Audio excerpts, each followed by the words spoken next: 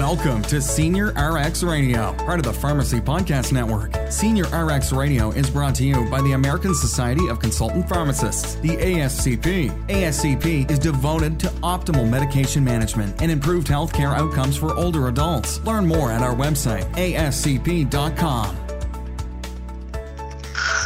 Hi, this is Sean Jeffrey, and I'm the Director of Clinical Pharmacy for Integrated Care Partners with Hartford Healthcare, and you are listening to Senior RX Radio. Hey, welcome back to another episode of Senior RX Radio. It's a collaboration with the American Society of Consultant Pharmacy and the Pharmacy Podcast Network. Welcome back, Mr. Chad Wurz. How are you? I'm good. How are you?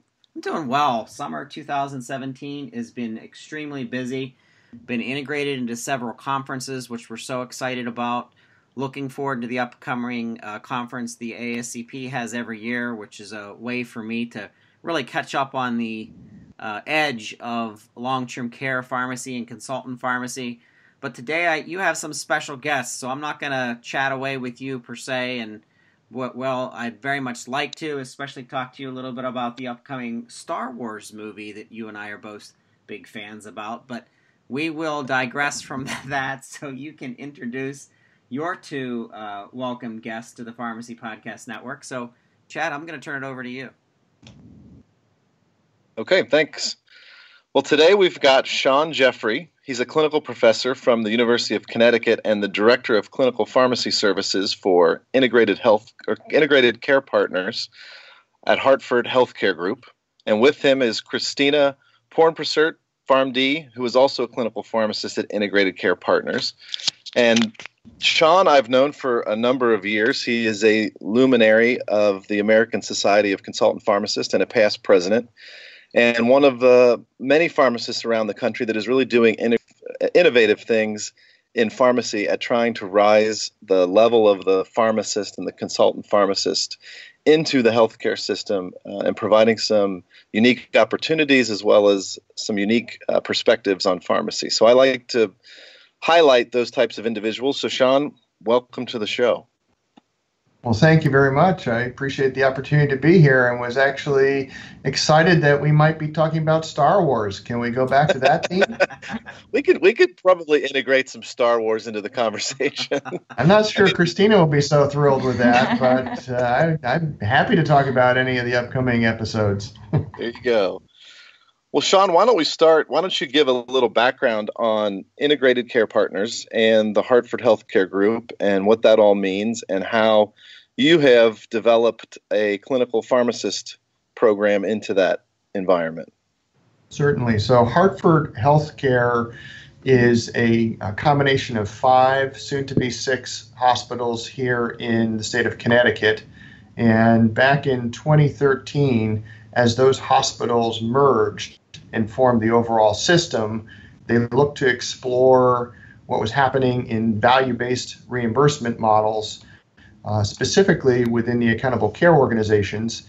And as one of the business units of Hartford Healthcare, they created Integrated Care Partners, which is a physician-led clinical integration network that is stitching together our value-based contracts across a wide range of different providers, mostly primary care specialists, also some additional medical specialists. So we have practices all across the state of Connecticut and approximately 200,000 attributed lives in our network. And prior to joining Integrated Care Partners, I had been practicing in a VA setting and saw this as an opportunity to take what the VA was doing really well with integrating care and try to apply that into a space where that hadn't really been established, which is largely in the commercial space. So I actually helped to create the job description for this position, and for the last 2 years I've been the Director of Pharmacy here at Integrated Care Partners, where we've been looking to help the network manage both the medication issues and concerns, both cost and quality, but also providing some direct patient care to our high modifiable risk patients. And Christina joined me about a year ago now. She's coming up on her 1-year anniversary here and is helping us with expanding the ability to both do the population health management that we need for the network, and also giving me a little bit more bandwidth in terms of being able to see more patients. That's kind of us in a nutshell. That's awesome. So in your experience growing this and innovating this model, are you the only two pharmacists, or do you tie in with other pharmacists across your system? So we actually have 3 pharmacists right now that work within the system, and soon to be 4. And I'll give you a little background that hopefully is of interest to the senior RX group that's out there. One of the first positions before we even had Christina, we were able to embed a pharmacist full-time into one of our skilled nursing facilities that we own. And the idea there was to look at exploring a new model of care where the consultant pharmacist would be in a facility on a daily basis instead of the once monthly basis, and would be really focused on the care transition aspect of improving the quality outcomes for our network. So this particular pharmacist is helping to make sure all the inbound traffic to the facility is appropriately managed from a med perspective. So all the med transitions from the hospitals are nice and tidy. And then importantly, as patients are transitioning back out into the community, is really doing a very thorough transition for that individual back to their community pharmacies or back to wherever they're going to be getting their medications from. So that's kind of a unique model that we've got under development right now. Christina joined us, like I said, about a year ago, and she serves in sort of a 2-pronged approach where we've centralized some of the population health roles and then have her being able to be deployed out into the community. I'll have her talk a little bit briefly about one of the programs on called REACH, which is in combination with a nurse practitioner. And this new position that we're exploring is going to take a ambulatory care pharmacist, primary care pharmacist, and embed them in one of our community primary care offices. And we have about a 1-year window where we're going to try to get that practice off the ground so it can sustain itself after a year. And if that's successful, that would be the model for how we would continue to add more pharmacist FTE and grow the network capabilities. So maybe Christina can tell us a little bit about REACH. Sure. So REACH stands for Resource for Elderly and Care at Home, and it's a program that was launched a few months ago now, and it's led by an APRN, and I join her on these visits. This program is for Medicare patients that have trouble accessing their primary care doctors in their offices. They're either homebound or have other limitations, and they're considered high risk based on a number of different criteria. They have many chronic care conditions, and they've been hospitalized in the last year, or they've used a skilled nursing facility recently. And so we go out into the home and serve as the liaison between the patient and the physician. So we actually make the changes right there during the visit regarding medications and connecting the patient with services they may need. Our goal is to really reduce hospitalizations, readmissions, reduce SNF utilization and length of stay, and help the patient transition back to their primary care office. Okay, wow, thanks. Well, that's a great description. I want to focus on a few different aspects of that because I think there's a lot in what you guys have both shared. Number one, I think in the long-term care environment, one of the things I think we don't always recognize about ourselves when you're trying to reflect your own health care system and see what you're doing in it is we really do deal with the patient that is the most vulnerable amongst this growing elderly patient population. We get the patients that have been to the hospital, can't go home, have to go to a nursing facility and either transition through that nursing facility or remain at that nursing facility. So what it feels like you guys are describing is that there's some recognition by these big healthcare systems like Hartford that those are costly individuals. And we want to make sure that we do a better job caring for them, maintaining them, keeping them in their quote unquote at-home living environment so that they're not cycling through the system, adding cost and really, decreasing their own quality of life by function of their either medication mismanagement or disease mismanagement or just the progression of those diseases that they're faced with. So I think it's tremendous that you guys are able to innovate that, and that the insurance provider or the healthcare system itself has identified that this is really important, and it's important to put a pharmacist in that environment. So that's really cool that you guys are doing that. From the standpoint, Sean, of embedding a pharmacist in a nursing facility, certainly all of us that practice in that environment are attracted by that concept. We see ourselves as this periodic clinician that comes in maybe once or twice a month to help manage medications for nursing facilities. And we, as nursing facilities, have shifted from rest homes where the majority of the patients are going to live there the rest of their lives. They've really shifted to a 40%, in some cases 50% of the population being transitional. And that makes it a difficult concept for a consultant pharmacist because we're not there every day. So what have you learned in that aspect of what you're doing in your department by having a pharmacist in the facility every single day? Yeah, that's an interesting question. And I think it's been a learning curve for all of us. When we first embedded the individual, there was actually some resistance from the nursing staff to utilize her services because they were more or less accustomed to being able to make a phone call to the consultant pharmacy or to the pharmacist for that pharmacy that was vending for the facility and asking questions. And their questions were much more procedural and access questions about, where is the medication? Can I get this? We're missing something. And what we found, though, is by having somebody that was present and able to address the daily needs, that the questions have moved more from what was a procedural thing to being more proactive. And what the individual that's there is finding is that she's far more receptive. She's being seen as being far more receptive in the recommendations that she's making now. So it took a little bit of a learning curve for her to figure out how best to message to the providers that were there. But now that we've had a year or more in this facility, they see her as an indispensable part of the care team. I would also add that one of the things that the system has spent a lot of time and effort around is the lean process to try to improve our efficiencies.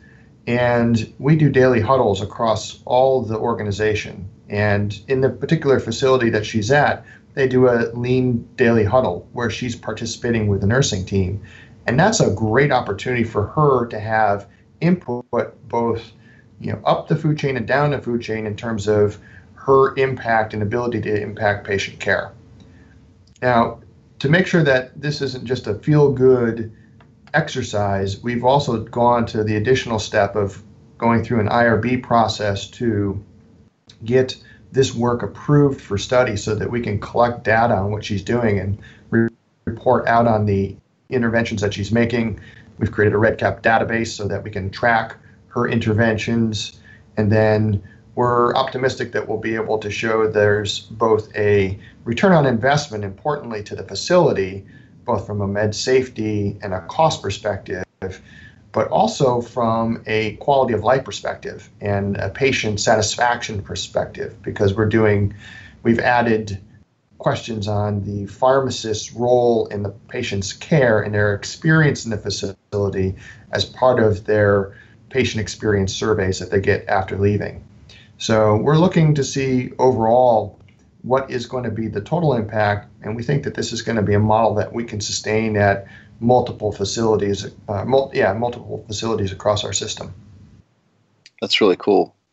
I think one of the things I want to highlight from your last comment is the idea of getting the pharmacist engaged with the current staff. I think anybody that's worked in a multidisciplinary environment goes through a piece of that, whatever their role is, where at first there's some skepticism about what's this person going to do.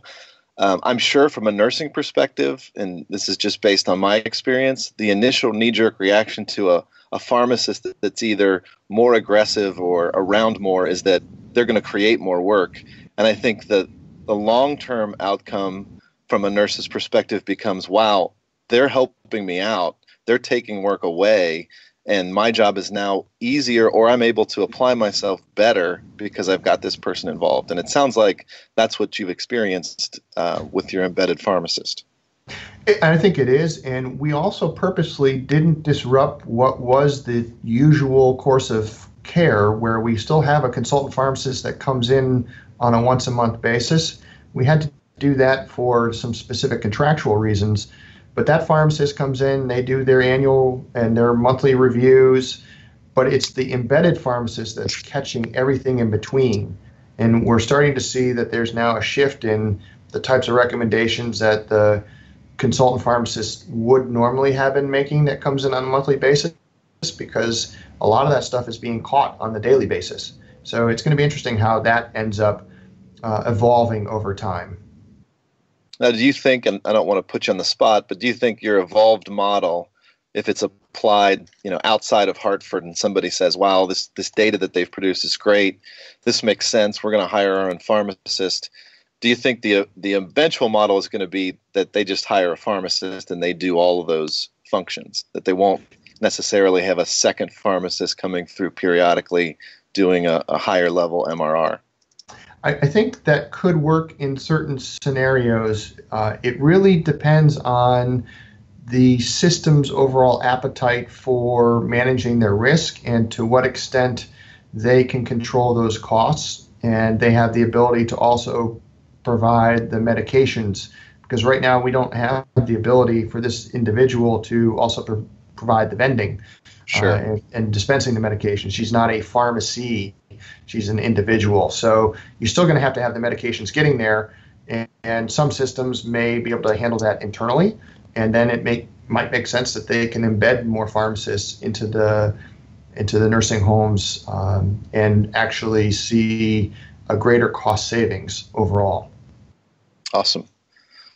Well, Christina, I'm not going to have you stay quiet the whole time. So I want to move over to your aspect of pharmacy services, because and you can correct me as I go through my thought process on what I see happening at Hartford, but it feels like there's been some learning about how a pharmacist and a nurse practitioner can operate together in a nursing facility for what we all recognize are high-risk patients. But it sounds like Hartford has eventually said, or at Sean's prodding has said, hey, we can't just ship these people back home and hope for the best. We're now going to follow them. Maybe in the traditional world, we'd have followed them with an NP and with home care, but now we're going to integrate a pharmacist into that because we recognize that these are the highest risk individuals. So comment on that, and is that the way you saw the evolution? And Sean, you can comment as well, or is this sort of evolved on its own? Well, I see this as evolving. I wasn't really doing this type of work when I was a resident last year or the year before that. So this type of environment is very different. And since there are so many patients here, we have about 190,000 attributed patients, we have to come up with ways to identify the high-risk patients. And so a lot of that is through educating the providers and the nurse case managers, letting them know who we identify as high-risk patients, giving them best practices in terms of how to refer patients to us based on number of medication, types of medications, if there's any drug interactions or high ED utilization. And so typically my home-based medication therapy management visits are for high-risk patients who have opportunities for changes in terms of their medications. And if a physician does want to refer to me, then they can go through the nurse case manager to do that. But the other layer that I really didn't get involved with as a resident was the population health management piece and really trying to affect patients on a more global scale as opposed to just a direct patient encounter. So that involves educating the providers on updated guidelines and opportunities for converting medications to safer alternatives or from brand to generics, and just keeping them updated with the different activities that are going on that will impact their metrics, because we're trying to show them that we can really assist them with their workload. And Chad, part of the role that I play is in Integrated Care Partners. I'm on the executive leadership team, and we as an organization are very laser focused in around our utilization around post-acute care. And we recognize that we have a long way to go to improve our use of SNFs in our setting. In fact, we're using way too many of our discharges end up going straight to a skilled nursing facility rather than going to a more appropriate level of care. So the program that Christina is involved in is serving two really key roles. One is it's identifying an underserved population that heretofore can't get in to see their doctors. And it's likely the same population is the population that ends up bouncing back and forth between skilled nursing facilities. So we're hoping that we can keep people in a safer, more appropriate level of care and therefore reduce our overall exposure to skilled nursing facility use and the costs, and make the quality of life better for those patients. And by having a pharmacist as part of that, we add another layer by having somebody able to really manage those medications in somebody's home, where that's often, we put these great plans together in clinics and in the hospital, but then when you get to somebody's home and you realize, they're struggling and they can barely pay their bills, or they can't even figure out how to, turn their TV set on or whatever, how do they going to manage their medications? That's where Christina really comes into play and can help to simplify things and make sure we're on the right medications. So it's interesting. It's a pilot right now. It's being based out of one of our medical offices. We looked at our data to find a high concentration of our Medicare patients, and we used that to guide which office that we decided to start with. I think that's interesting, because I think as pharmacists we make a lot of assumptions about patients, especially when we're only seeing them for a segment of their path through the healthcare system. And one of the things I think you learn when you spend some time in transitions of care is that a lot of times patients, whether it's been in the hospital or the hospital and the SNF, and then go home, we've kind of managed the care for them. We've administered the meds. We've had people looking at the meds to make sure they're the right kinds of meds to be on. When we send them home, what kind of barriers they may run into. We also don't necessarily do a great job identifying how competent that they can be with their medications. Can they operate an insulin pen? Can they manage their COPs? Fine, when they're here, we're doing it for them. But when they go home, can they do that? And I think this obviously fills a pretty significant gap in that missing piece of pharmacist care in the healthcare system. And when I look at, what Christina said about where she essentially is fed patients and work, it's extraordinarily complex and detailed. On one hand, you have, I'm helping the physicians manage globally and identifying trends and trying to integrate programs into their practices to help them affect their metrics. And on the other hand, you've got physicians referring people to the program. You've got, I'm sure there's a metric in there that identifies a hospital discharge as an automatic referral or a SNF discharge as an automatic referral. And that's a lot. There's a lot of niche information in there, and there's a lot of detail in there that a pharmacist would have to manage about how do I apply myself to these very different subgroups of referrals, essentially. Yeah, there's scalability issues, there's workload issues, there's just the bandwidth of how you fit this into a day if you're going to be traveling from office to office and then trying to deal with the complexity of these individual patients. And, right now there's, like we said, there's three of us predominantly, two of us that are doing this type of population health work and 200,000 patients. So how do you get the skills that we have accessible to the broader population? It's tough, honestly, and we're really having to justify every patient that we touch because we have to hit that out of the park. It has to be something where our time and effort that we spend is going to be justified in terms of the dollars at the end of the day. So I'm going to ask, kind of a global, typical interview kind of a question, and I'll start with Christina. So, Christina, in what you do on a day-to-day basis, on a monthly basis, what do you think are the biggest successes that you've seen, and what have been the biggest barriers? That's a great question. I think, so in terms of a population health standpoint, I think one of our biggest successes have been really collaborating with the data analytics team and making the data actionable. So we've worked really closely with the lead data analyst who has supplied us with pharmacy data from 2016 with all the prescribing information of all the providers in all of our clinics. And to make that actionable in terms of looking at the generic dispense rate and all of the drugs that they're prescribing, and to be able to make a report card that's individualized for each provider and deliver it to them and show them where there's opportunities, I think that was really rewarding. Sean and I have started to go out into the clinics and provide these reports, and now we're kind of globalizing this, and they're creating medical directors to take on this role where they're going to go out into the sites and disseminate this information. And we've actually been able to create a pharmacy dashboard that will be embedded into our EHR platform, and providers will get rated based on their pharmacy performance as well as their medical performance. And pharmacy is a pretty hefty percentage. I believe it's 25%.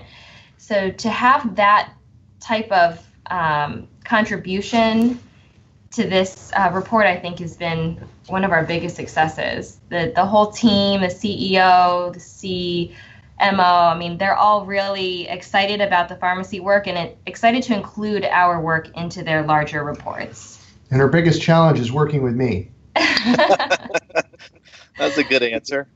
I will say to your point, Christina, on data, I love your answer because, and this is such a simple pedestrian example from my practice, but I was involved with a PACE environment, and we would sit around the table on a weekly basis and talk about our, 440 patients that we were trying to manage in that environment. And one day I just brought the topic up of anticholinergic burden. And I said, there's this cool scale out here, and if we could just see what everybody's score was, we could attack that problem from a medication standpoint and try to reduce the burden of these anticholinergic meds in this older population. And 2 weeks later, the IT guy that was sitting in that room had created the report and delivered essentially a census sheet of all 440 people and what their score was. And I was like, and I think that's something that the listening audience should understand, is that data is so critically important and can be such a way to drive efficiency. And it goes back to what Sean said about that lean environment that you guys are in, trying to always learn and trying to figure out, okay, where do we spend time? What's important? And how can we have all this data. How can we maximize how we look at it to make our clinicians more effective? I think that's a great answer. And, I'll pick up on that, Chad. The data doesn't have to be perfect to make conclusions. And I think that's one of the challenges that we all face, is we want the perfect data set so that we can query it in, 10 different ways to Sunday to figure out what are the potential challenges or solutions that we're after. But there is no perfect database. And you're going to have to make compromises, but you have things that you can become proficient with and you can make actionable. So don't wait. You need to just get started. Great comment. Christina, I'm not going to let you to hook with Barry's question. Other than Sean, any significant barriers to what you're trying to do?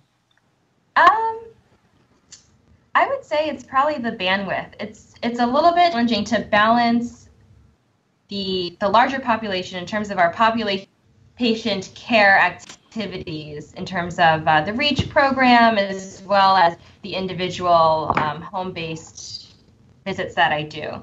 So we have a lot of different little things going on. For example, we have developed a series of videos that providers CME credit for watching. Through those videos, we disseminate about new guidelines and actions. So creating that type of series, along with creating algorithms for them. For example, we were asked to create a diabetes treatment pathway. that will be embedded into their EHR. So we're working now with one of the lead endocrinologists to get that embedded into our system, and a few other things that we're working on, as well as precepting students on the side. So it's just every day is really different, which is my favorite part about this job, but it's also a lot of different moving pieces to handle all at once. That's another great answer. And, when I look at this from, my 50,000 foot view and of listening to you and Sean talk about it, what you're really building with a very limited number of pharmacists at the outset is really a whole system of pharmacists. I mean, if you look down again at all the people that you have to deal with and all the functions that you're performing, those are all really jobs probably that one pharmacist should be doing across your system, but you're doing them as a cluster of 3 pharmacists. So it's kind of interesting to watch, because all the things that you're saying, you can easily see it develop. If everything goes the way we think it goes as pharmacists, someday that's a pharmacist's job. And dealing with population health metrics for physicians' offices, that's probably a pharmacist's job. So you're gaining from the variety, to your point, but I can see they're going to backfill pharmacists underneath you guys that are going to be more specifically focused on the areas that provide the biggest bang for the buck and provide the best quality for the patient. It's cool to see that. It's cool to see that evolve. It's a bit like that analogy that gets often used of building the airplane while you're trying to fly it. Right. You're totally right. That's a good analogy. All right, Sean, I'll come back to you to sort of give us some wrap up, but pull out your crystal ball. You obviously don't have to share proprietary metrics or data before it's ready to be published, but what as you look out in the future for not just Hartford Group, but maybe the data that Hartford Group is creating and that you're creating, where do you see this going? Where do you see it in 3 years, 5 years? Well, I would think that the sophistication of medical records and the interconnectedness of that environment and space is only going to increase, as are the accountability requirements for those who are going to be providing the care. So from a quality perspective, pharmacy plays an important role in achieving quality outcomes, and pharmacists need to become proficient in understanding what are those outcomes and how can they impact them, how are they being measured, and how does that end up becoming part of somebody's incentive package if you're a physician or a system. So that's really important. So that degree of information is only going to increase. So your ability to manage it is really super important. I think that the other thing that's going to happen is, as the MACRA legislation, that's the Medicare Access Chip Reauthorization Act, which set in place the new payment structure for those who receive Medicare payments, as that rolls out here in the future, there's going to be tremendous opportunity for pharmacists to help in that space. We can help in multiple ways to advance care information, to improve cost, to improve quality, and the physicians themselves are only just now realizing I guess what they have at stake in this new payment model, and they're going to need partners. So for pharmacists to be as fluent in what that legislation has and what it's stating and how it works is also critically important. So I'd say in 3 years, you're going to have a growth of individuals like myself and Christina that are being hired by systems, by being hired by independent physician associates, IPAs and physician groups to help them, because it's no longer a question of pharmacist. It's, you can't afford not to assist. And I really do see that this is going to be where we are going to be able to create a whole entire new set of pharmacy jobs that are going to be out there for our farm. I appreciate those comments, because I think sometimes pharmacists can get really beat down what they're doing and not see the future. And I've always been very positive. And when you look at the demographic shift in this country, moving to this very large population of people over the age of 65, there's no way out for our healthcare system if not through good clinical pharmacists and good clinical pharmacy programs. So I don't worry about not having anything to do. I think I worry more about, are we going to be aggressive enough to take as much of it as we can as pharmacists? Because it's just, there's so much opportunity out there. And the reason I like highlighting people that are doing things like you guys are doing is because you are out there on the leading edge, really innovating things where, and going places where pharmacists haven't always gone. And you're doing it in a business environment. You're not doing it, nobody's being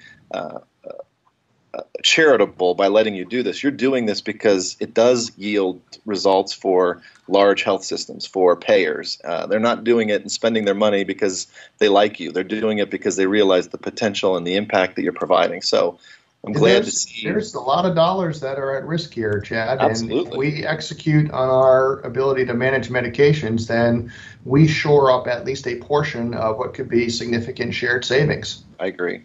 I think that's awesome.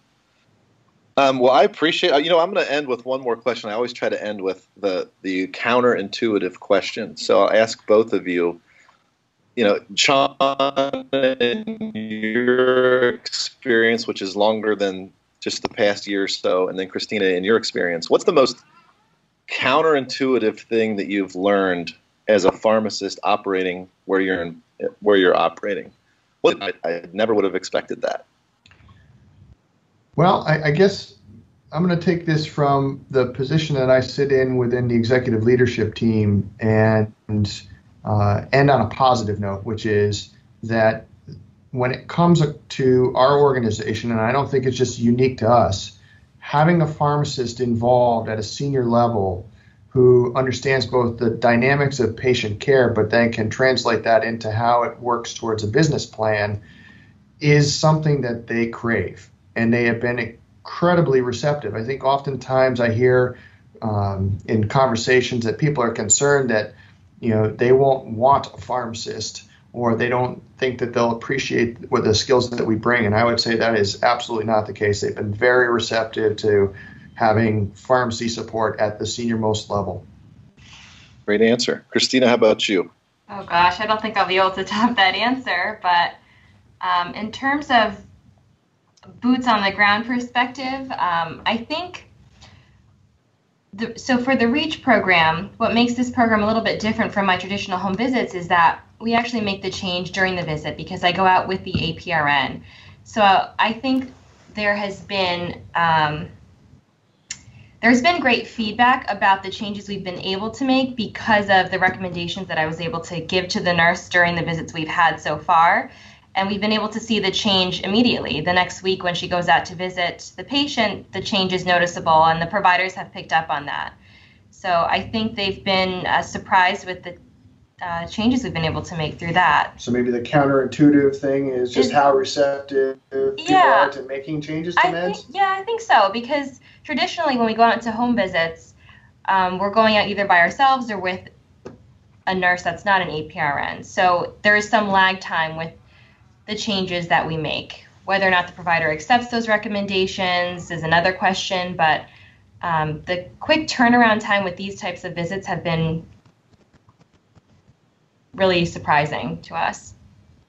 Well, I think you're both in different arenas within your organization that the receptiveness is there. I think what you're saying, Christine, is that sometimes when your recommendation as a pharmacist is carried by another individual, a nurse, or through the physician, sometimes they're not going to be as, hey, this is a really good idea if we do this with your medications.